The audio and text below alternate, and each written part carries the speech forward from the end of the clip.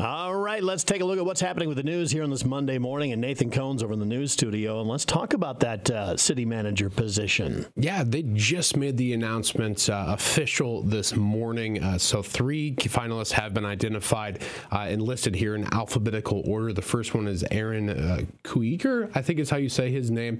He is the city administrator from Hull, Iowa. That's up in the northwest corner of the state. He's been there for the last 5 years, also has some history as an Iowa Law Enforcement Academy instructor. So that's the first of the 3. The other 2 candidates, very familiar for our listeners. Brooke Peterson from the city of Glidden.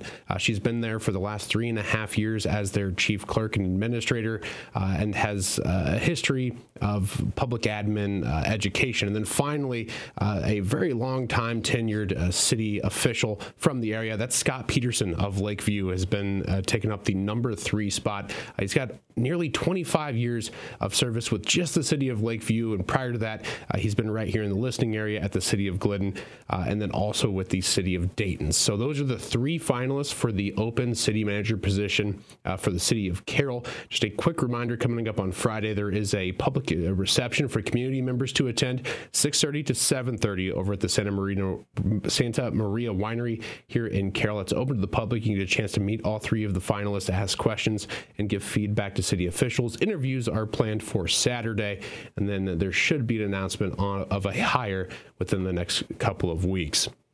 Moving elsewhere in the news, today's Carroll County Board of Supervisors meeting has only a handful of items on the agenda for today. The board will convene at 9 o'clock at the Carroll County Courthouse, and they'll open with a review and approval of a contract for a Phoenix Avenue Bridge replacement and relocation project that's planned for later this year.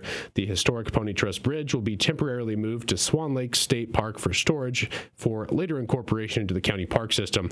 Supervisors will also approve a resolution naming the county's depositories for 2023, appoint a clerk and trustee for the Maple River Township, as well as review updates to the county employee handbook. Today's meeting is open to the public and will also be live streamed via the county's YouTube channel.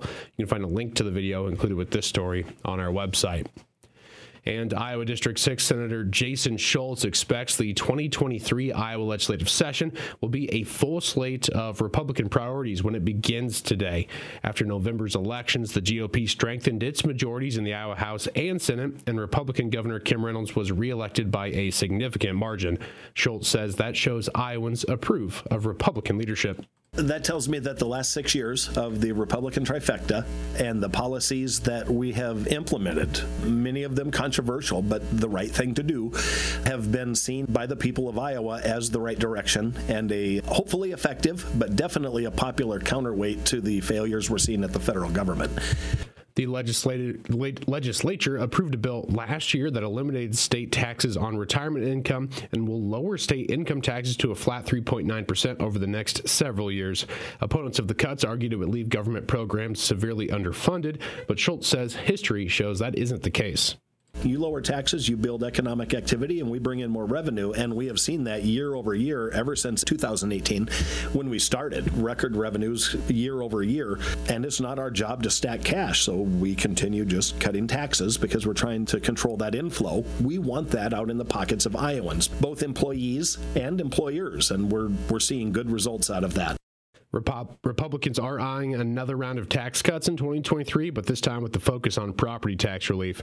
According to Schultz, state government revenues have increased by 68% over the last 2 decades, while city, county, and school district revenues have increased by more than double in that same period. He says many Iowans struggling under the property tax pressure are coming to the legislature for solutions. So we want transparency and we want simplicity. I have to move toward why are we doing this? So since 2000, so we're talking 22 full years, counties have gone up 145%, cities are up 128%, schools are up 163%. We have a spending problem here that we are trying to make easily understandable to the taxpayers because they're supposed to be in charge. And these voters are coming to us and saying that property taxes are killing me. Some people are having to move out of their house because they can't afford property tax. That's not right. Schultz says legislators are working on a revamped system, and he expects it to be introduced during the upcoming session. Education reform is expected to be the hot-button issue at the State House this year. A school choice bill allowing state funds to be attached to students instead of public schools passed the Senate last year, but did not garner enough support in the House over concerns about how it would impact public schools. Schultz says their intent is to provide the best education possible to students, regardless of their socioeconomic status or where they live.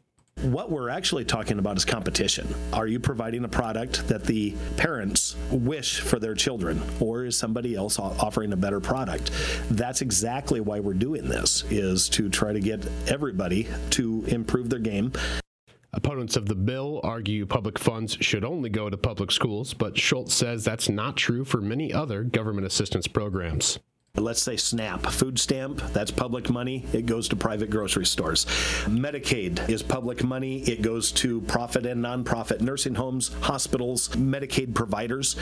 Education is probably the only time where we use the phrase public money for public services. It doesn't hold up when you look at the system as a whole. Other priorities for Schultz during the 2023 session are to further reform the state's welfare system to encourage Iowans to return to work, as well as continue improving election security and integrity. Schultz will serve as chair for the Senate State Government Committee, as well as on the Senate Commerce, Judiciary, Workforce, and Ways and Means committees. The 90th Iowa General Assembly officially convenes today. And that is going to wrap up your Look At News here on KCIM. I'm Nathan Cohns reporting. And of course, the governor will give her condition of the state speech tomorrow night. It's more of a prime time thing, so we will not be able to bring that to you here on KCIM. But again, just kind of getting things underway down in Des Moines. Yeah, the first week is always kind of like a flurry of activity, lots of stuff going on, but really no movement on anything. It's kind of the norm. It's a little bit weird because it's like really busy with nothing to show for it. Yep. But for those who want to watch the state condition of the state address, do have a couple of the links on the website. You can find that 1380kcim.com. Hop on there.